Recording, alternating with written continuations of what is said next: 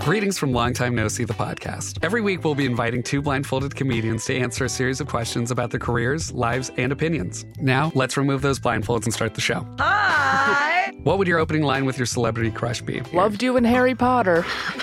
Worst date you've been on? A man bit my neck mole off once. You did what? A man bit my neck mole off. Oh my God, Jack almost fell off his chair.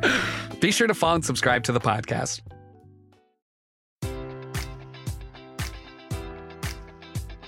Enjoy all your favorite sports like never before at BetMGM. Sign up using code Buckeye and receive up to $1,500 back in bonus bets if you don't win your first bet. When you register with BetMGM, you'll get instant access to a variety of parlay selection features, live betting options, and the best daily promotions in the business. And with BetMGM at your fingertips, every play and every game matters more than ever. Place your money line, prop, or parlay bets with the king of sportsbooks today. Sign up using code Buckeye and receive up to $1,500 back in bonus bets if you don't win your first bet. BetMGM and GameSense remind you to play responsibly. 21 plus and present in Ohio, subject to eligibility requirements. Rewards are non-withdrawable bonus bets that expire in 7 days. Gambling problem? Call 1-800-GAMBLER in partnership with MGM Northfield Park.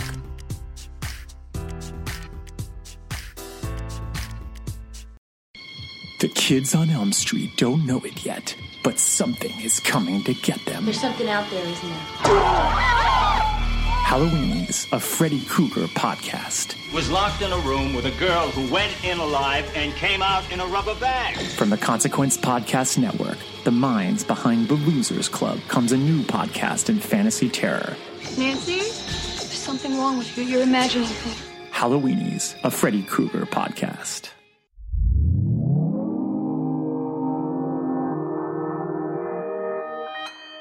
Consequence Podcast Network.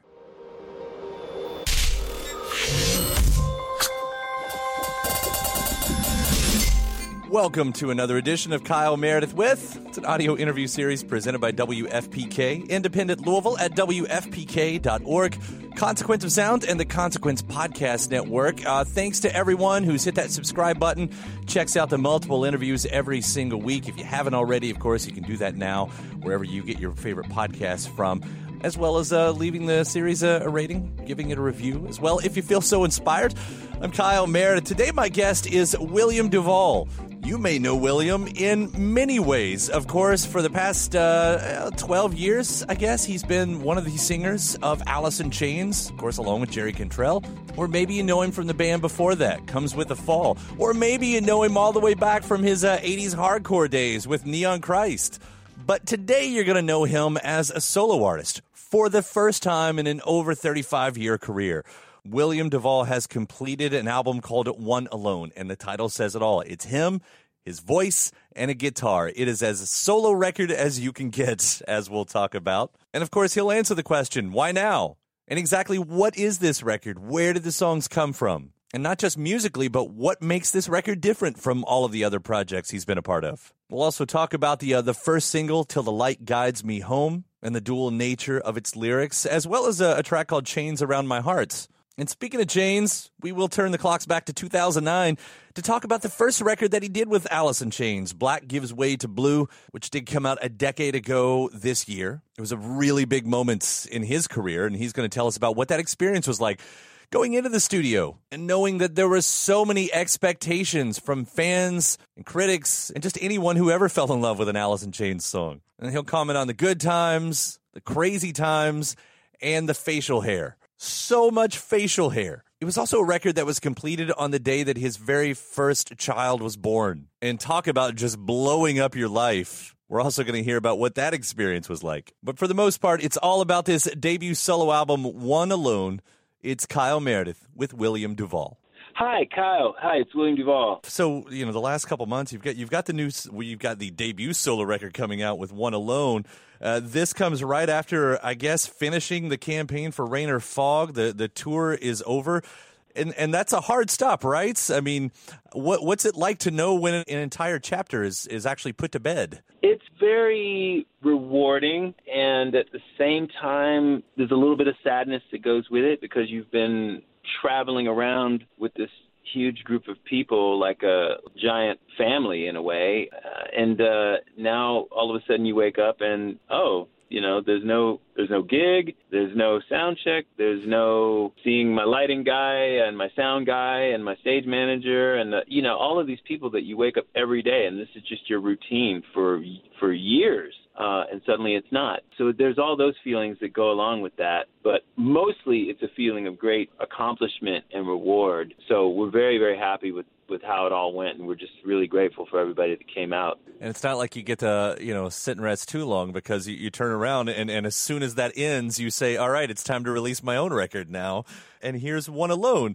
And let's just say how crazy it is that for as long as you've been going as a musician in the business, that this is your first solo record. I mean, but you've always been a band guy, right? That's right. Yeah. Always been a band guy since I was a teenager. And it took quite a bit of soul searching to get myself to a place where I could put out, just come to grips with putting out music under my own name. But I felt like if there was ever going to be a time to do it and an album with which to do it, this would be it. So I just, went full bore with it, okay, this one guitar, one voice all the way through, and we're just going to call it what it is. We're going to call it One Alone, and I've got to just make this my first album under my own name. That this is what it is. Anything else wouldn't have felt honest. So this was a great kind of a breakthrough in a way. As you have done so many genres over the years, it's not like it's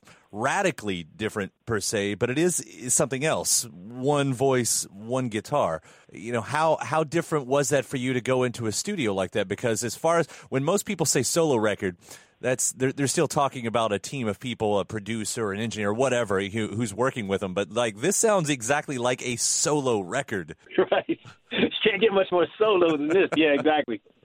No, you're right. And yes, most of the breakthrough that I was referring to before mostly had to do with how I perceived things. You're exactly right. There's been a lot of mixing and commingling of genres throughout my whole career as a musician, and that will continue. That's kind of a mainstay. But with regard to this record specifically, I didn't go in thinking that I was going to record a solo album. I didn't go in thinking that I was recording anything that would necessarily ever be released to the public.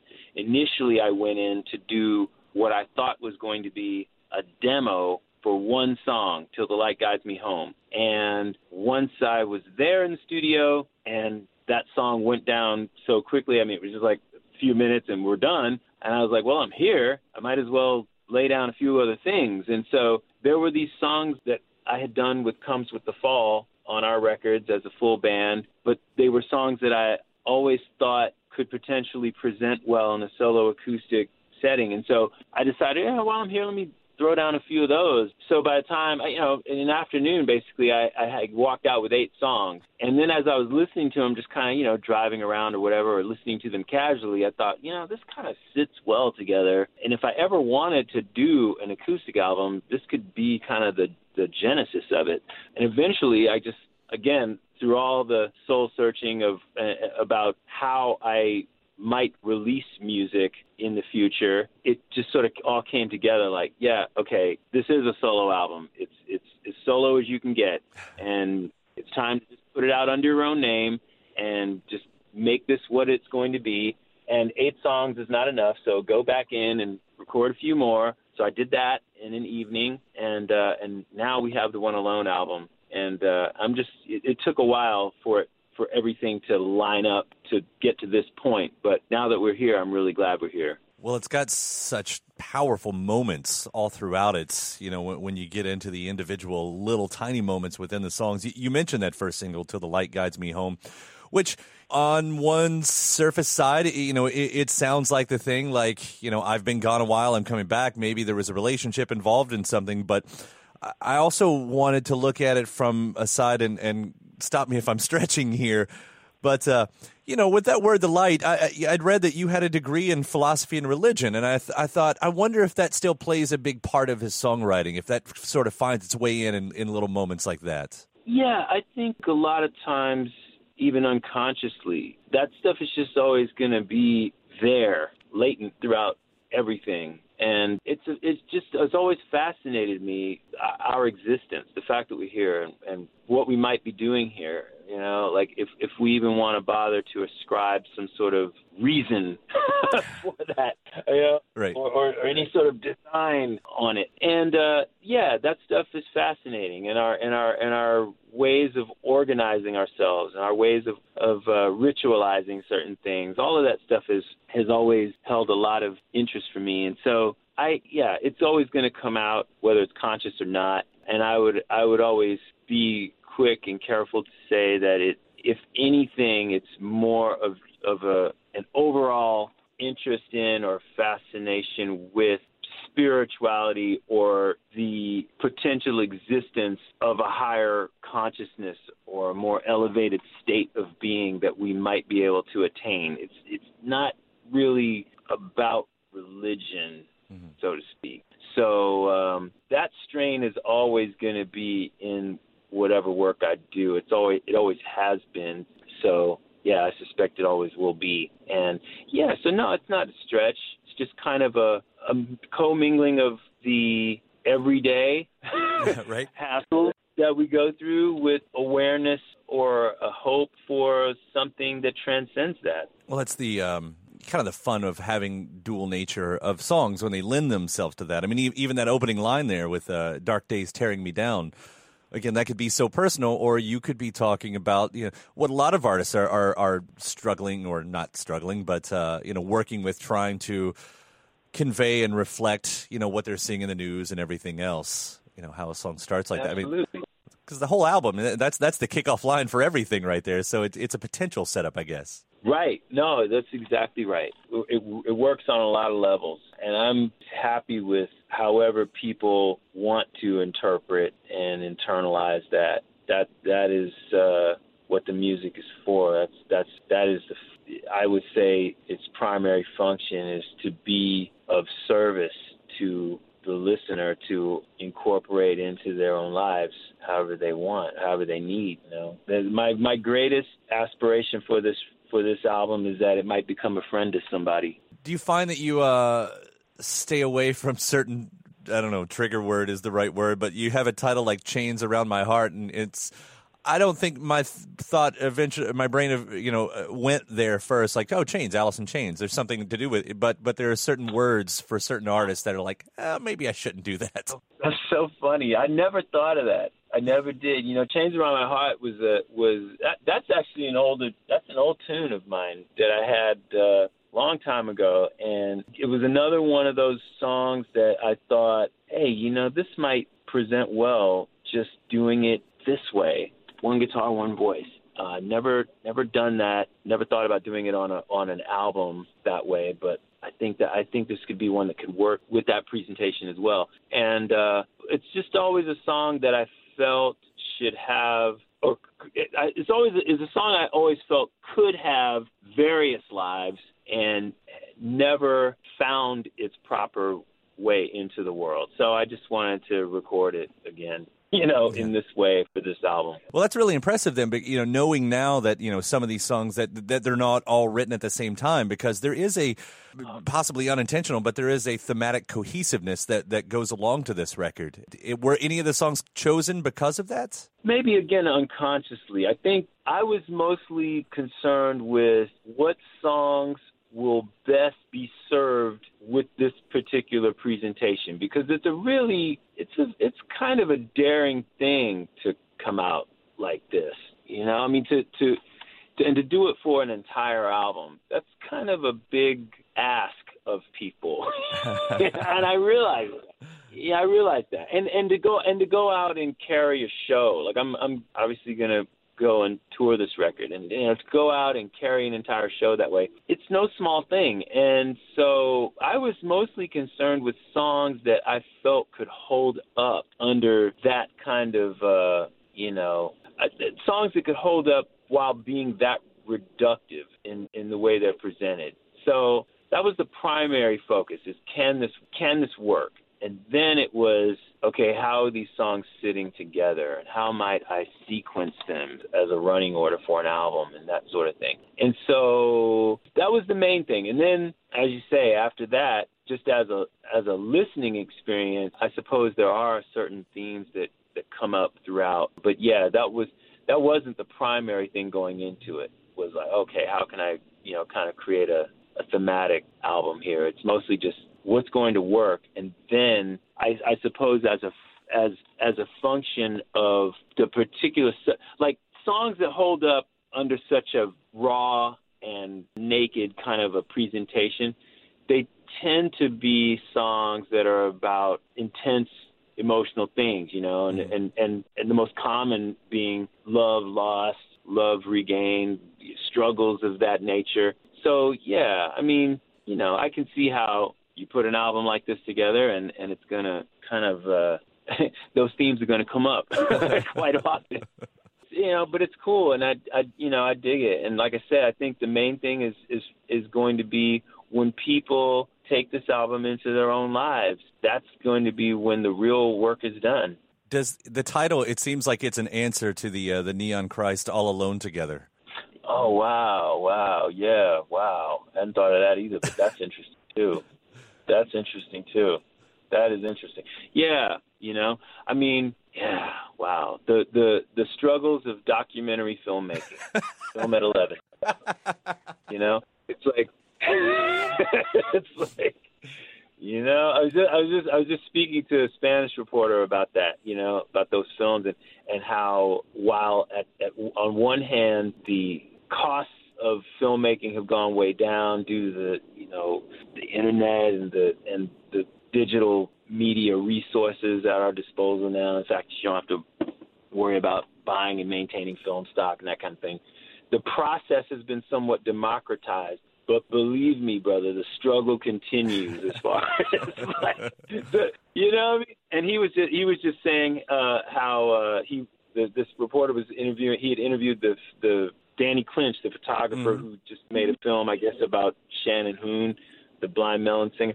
And he was saying how that film took over 10 years to get made. And I was like, yeah, see, that I can identify, because that's the thing. It's like you just see this film and you go, oh, that's cool, that's whatever, but you don't realize, oh, it took 20 years, or it took 15 years, it took 10 years.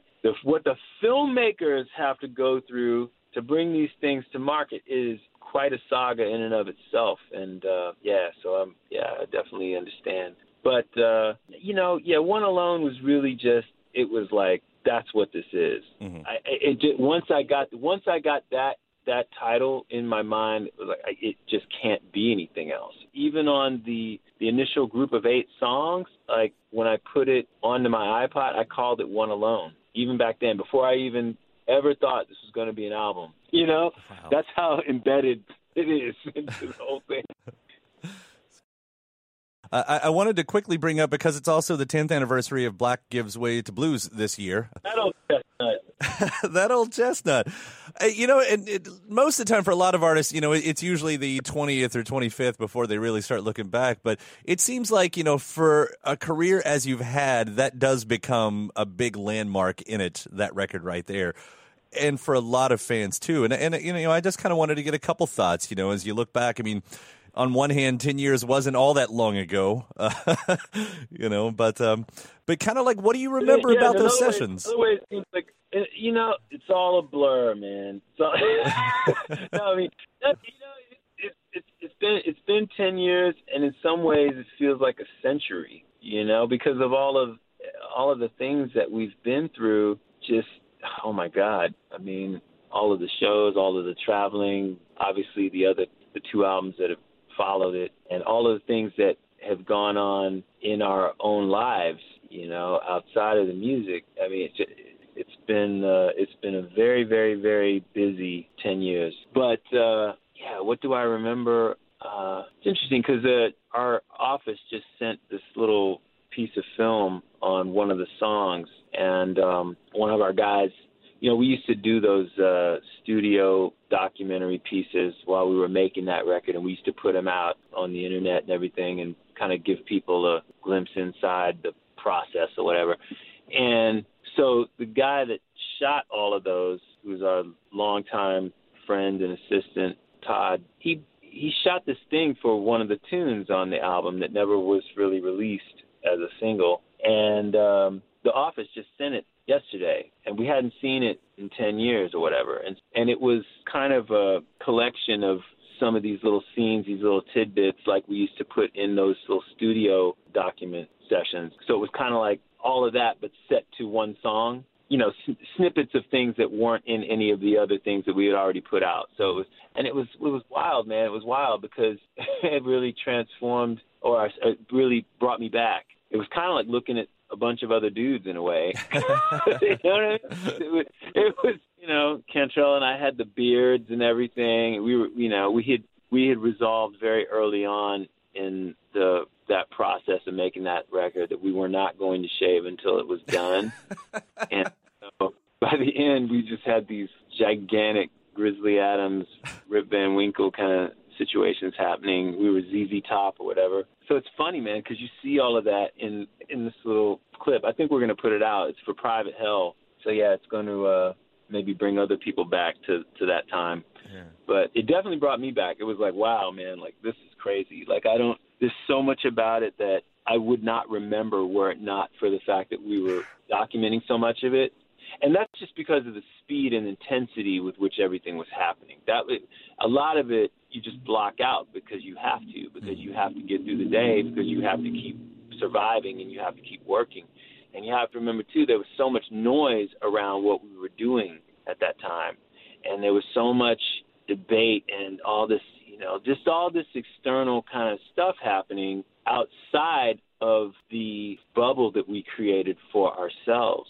So a lot of our time and a lot of our energy was spent on blocking that stuff out. So when I think about that time, what I remember mostly is that feeling of how intense it was. It was intense emotionally, just purely on an internal level, what was going on amongst the four of us, but it was doubly intense because of all of the external noise and the external pressure, which we were trying to block out the entire time. So that's kind of what characterizes that whole period for me. So a lot of specifics. I don't remember a lot of specifics. I don't, you know, when I look at a piece of film or video or whatever of us goofing around in the studio or whatever it is, I don't remember that moment. I just remember the overall feeling that was happening. But it was cool. I mean, it worked out really well, and there was a lot of laughter and everything. I mean, again, a lot of the energy that we put towards blocking out the external noise and the external debate and all of that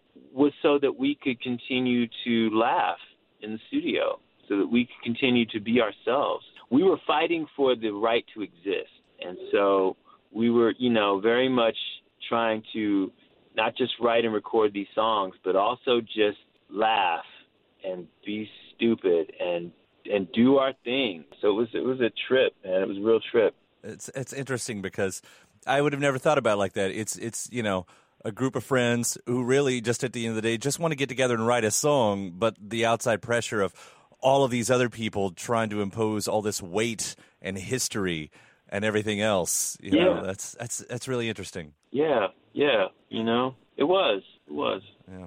So you completed it on the day your son was born, was that right? Yeah, that's right. He was it was the last day of tracking, and very last day of tracking, and I had to rush to the hospital, you know.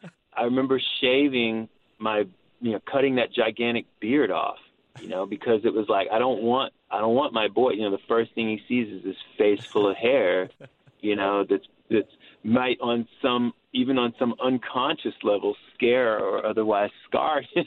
Yeah, because I know a lot of little kids. I know I was really scared of things like mustaches and things. It's just stuff that you don't even understand why it would be scary, but it just is. And I remember that from being a little kid, and I know how some kids react to that stuff.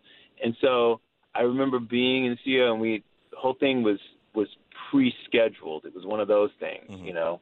And so it wasn't like, you know, you get the call and you got to rush there. It was a rush because it was an adrenaline rush and it was a really huge emotional rush, but it was not that typical story of it's happening. Oh God, get it over. So with me it was like it was scheduled. We knew it was happening. Everything was going on schedule, and I was at the studio for what was the last day of tracking, and then it was like, okay, and at such time I got to be heading over. So it was like, let me go and hack this freaking forest off my face. Okay. And so I remember going into the restroom at Henson, at the A&M studio, now it's Henson, and Todd with a camera, because it was, we wanted to, we were documenting everything. Might as well document this. This is, kind of a big deal. We've been growing these beards forever, and now we're shaving it off to symbolize the completion of this momentous thing. So I shaved it off. We got all the different stages of it. Some of the pictures have turned up on the internet because it's funny, because we filmed different stages of it. And then I went to the hospital. Yeah, it was something. It was something else. When you talk about, it's to have two moments that both of them seem quite monumental. The birth of a child is always going to be a big thing. And then for the alto to be, in your professional life, this new big career thing, like all in one day, that seems like it's so much to handle. Man, it was huge. It was huge. And funny aside, it was also Cantrell's birthday. So my son and Cantrell share a birthday. And then there was some awards thing as well, I remember, because it was like right in that time, if not the same day, then within a day or two, it was like there was this thing we had to go to. I don't remember even what it was, man, like one of those hard rock awards or something like that. And we had to go to that too. So it was just, it was bananas. The whole time period, and particularly those few days, were just beyond the beyond. And it was like there was a lot to contend with, because it was this pressure cooker thing of this band trying to resurrect itself. And then on top of that, I'm becoming a parent for the first time, and there's this whole other level of responsibility that is the most daunting and serious thing that you'll ever do in your life, on top of all of this other stuff that was happening professionally, So there was it was a crazy, crazy, crazy wave to ride. And I suppose looking back, some ways, a lot of the time it felt purely overwhelming. But I think that in being so overwhelming, it kind of did resemble the feeling of riding a huge wave when you fall off and you get crushed under the water, and you know what I mean? There's this thing of like, well, look, I just got to I'm going to either drown or I'm going to survive, and this water is going to take me where it's going to take me right now. You know what I mean? So there's an aspect of surrender to it, while at the same time there's this enormous exercising of your own agency. It's a weird mix. And it's like, because I couldn't control how the public was going to react to Black Is Way to Blue or to the new incarnation of Alice in Chains, you know what I mean? Coming out with new music and all that stuff. So, and I had so many more things to focus on aside from all of that. So looking back now, as overwhelming as it felt for most of the time, I'm grateful that I had such a hugely grounding and enormous task to deal with on top of all the professional stuff. Because because it really grounded me in a way that, it's cliche to say, it grounded me. But really though, it was like there was so much that I could not worry about with regard to the public face of all of this that I might have worried about to a crushing, kind of debilitating extent had I not had this other thing. You know what I mean? Like, it's almost like it had to happen that way, because I don't know how I would have made it otherwise, It sounds like a powerful moment. That was a powerful record, and I'll give you the compliment again on One Alone. It's a really great document that you've put out there. Congratulations on it. Thank you so much, man. Really, thank you. It's been a lot of fun to listen to, and William, thanks so much for giving me the call today too. This has been a lot of really cool to kind of dive into this record and the Chains record and stuff like that. Congrats on this, and I hope to see one of these solo shows out there. Oh, thank you, man. Yeah.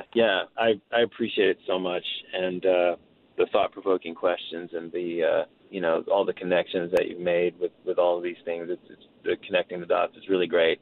It's a much more pleasant and rewarding experience to be interviewed by somebody that actually does their work beforehand. So I really appreciate that, and I look forward to bringing this record out on the road, man. Awesome, man. Well, we'll see you out there. And again, thanks again for the call today. Thank you, man. Okay. All right. Take care. Bye. Bye. Bye.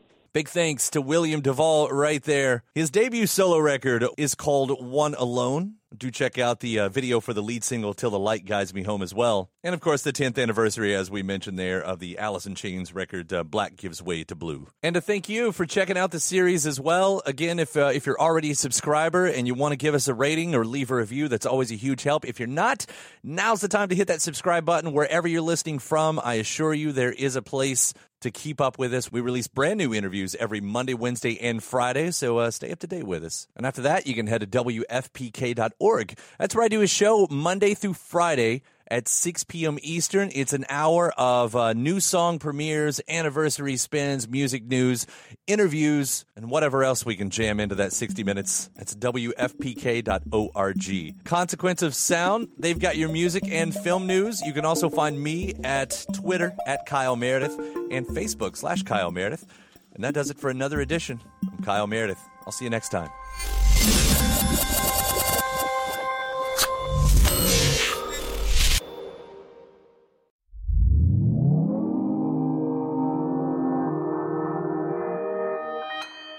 Consequence Podcast Network.